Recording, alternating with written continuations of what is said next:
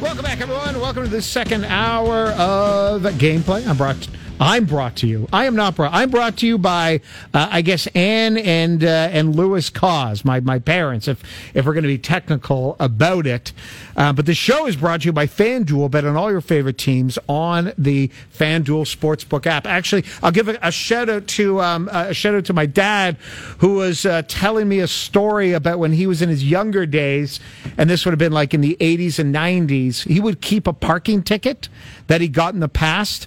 And whenever he would park illegally, he would always just leave the parking ticket in the car. And he said back then the meter maids would never check. Also, a shout out to my dad, who once taught me that the sneaky good parking spot in the city of Toronto, but this was back in the 90s, outside of Skydome, where Wayne Gretzky's bar used to be, on John or Peter or whatever street that is, that you could park right outside Wayne Gretzky's. And there was two spots that literally were legal parking spots. They were hiding in plain sight.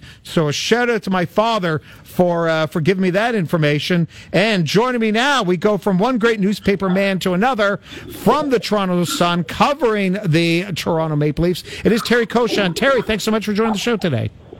Good to join you, Matt. How you doing? I'm doing well. Hopefully you as well. We'll go little picture, then we'll go big picture. Okay. Last night, Saturday night, the tough part was, listen, every team loses. Great teams lose to bad teams. That's the nature of 82 games.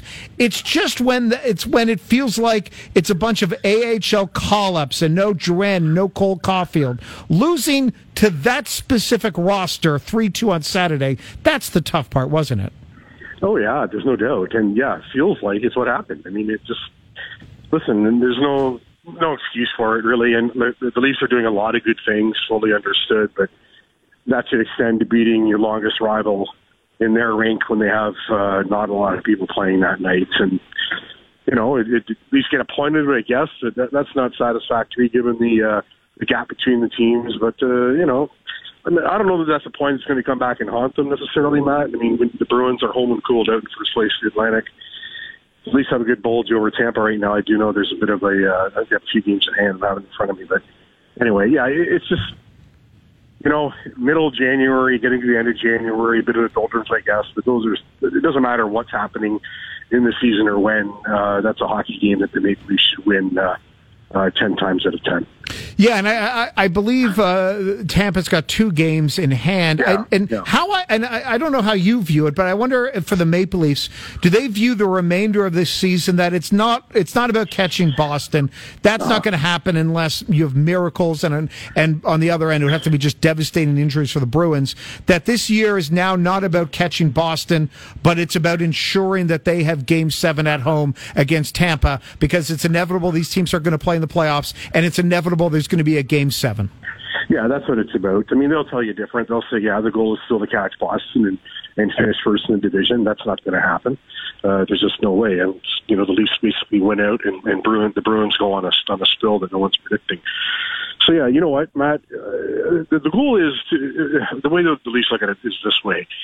Go out and play your best every night. Try to do your best every night. And if you do that with the talent that they have, then the things will fall into place standings-wise. And, I don't think they're necessarily looking behind and going, we have to keep Tampa at bay. It's more just saying, look, if we go out, we're capable of doing, the goalies do what they're supposed to do, we play as 5-man unit, we're going to get our points, and at the end of the season, we should be in second place and have the right to host that Game 7. If it gets to that, the first round against Tampa. But, hey, in a perfect world, would you like to somehow catch the Bruins? Well, yeah, but they have to start losing hockey games, and not just one every 2 weeks like they're doing right now or whatever it is, a couple times a week. And I just don't see that happening. So, keep looking forward and do the good thing. At least done a lot of good things this season.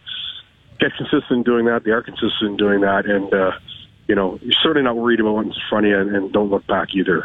Those points will come naturally if they're able to, if they're able to do what they are able to do naturally.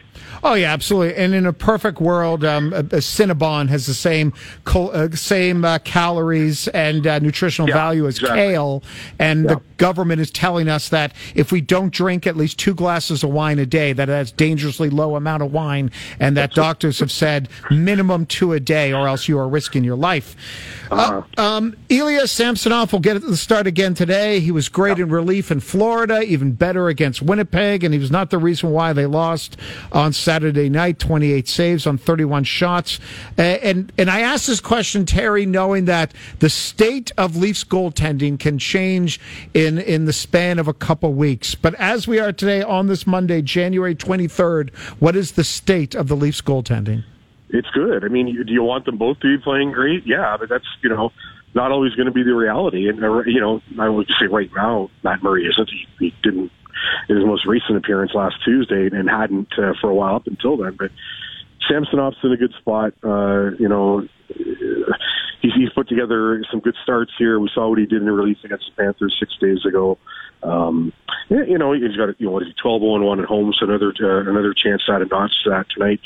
And as far as Matt Murray goes, you'd like him to be better, but you take his word, you take him at his word. He's always saying to us, it's about the next day. It's preparing, get my preparation time in and practice, and when I'm ready to play, I'm ready to play. Well, the next time that happens, demonstrate that. It's not going to be tonight against the Islanders. We know that. Perhaps it's against the Rangers here on Wednesday, and if not, Friday against the Senators. I know these 5 games coming up at home are all spread out. There's no back-to-backs, Matt, in that regard. We're going to see Matt Murray at some point. I don't think there's a doubt about that, but it's in a good state. When Samsonov is playing the way that he is, then yes, it is, instilling confidence. And he was saying to us the other, I can't remember what game it was. It was after Florida or Winnipeg. He said, I'm not panicking in the net. My confidence is coming back. It started to come back with the January 7 game here against Detroit. And, when he went away for the Christmas break, he said one thing he had to do was give himself a mental break. So, it might appear that he went and did that, and maybe it took him time to get back on the ball, but he's there. And still the way he's moving in the crease too, Matt. He's not all over the place, and there's a little more structure to what he's been doing the last few nights. So they're in a good spot. I mean, we go back to the perfect world in your Cinnabon analogy. Would you like these guys both to be Vezina Trophy winners each time out? Well, yeah, but show me a team that has 2 of those guys. I'll show you a team in some fantasy leagues.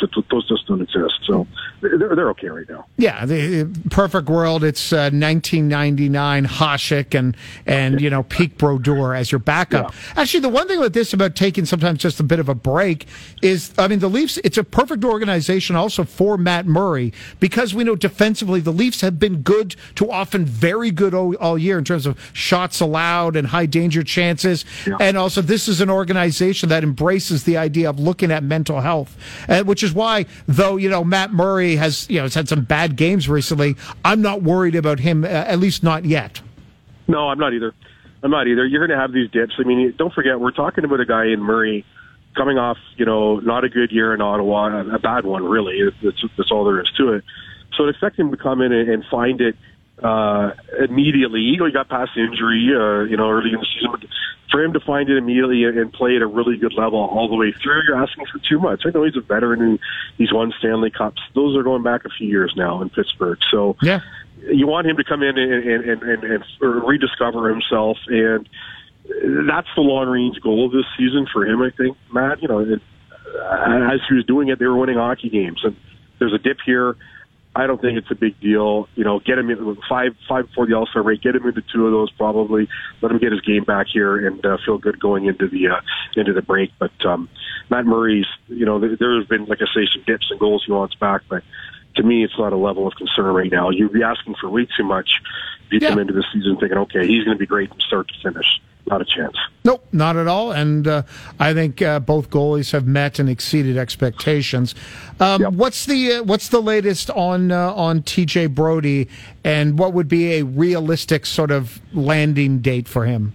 Well, I keep talking about these days that they have, the games that come up. It's January 7th, full morning skate today.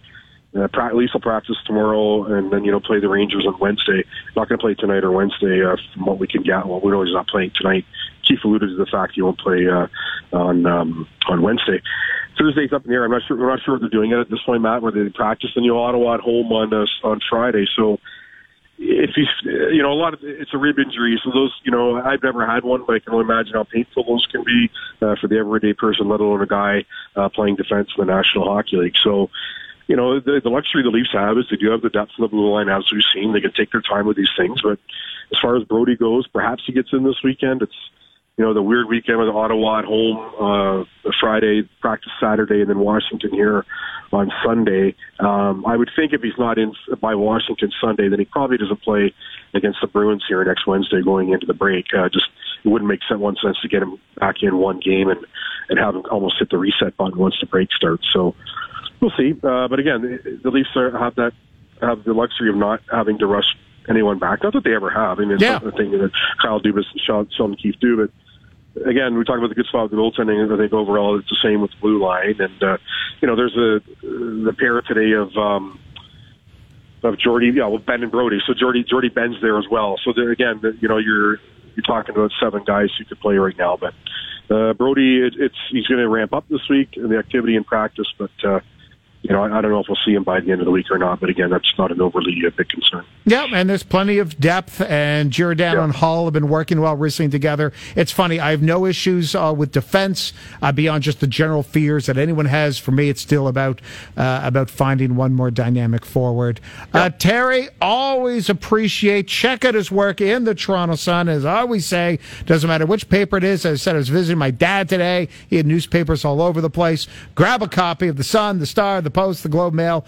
Grab all of them and spend a weekend with it. Thanks so much, Terry. Thanks for having me, Matt. Anytime. Absolutely, 100%. That is Terry Koshan from the Toronto Sun.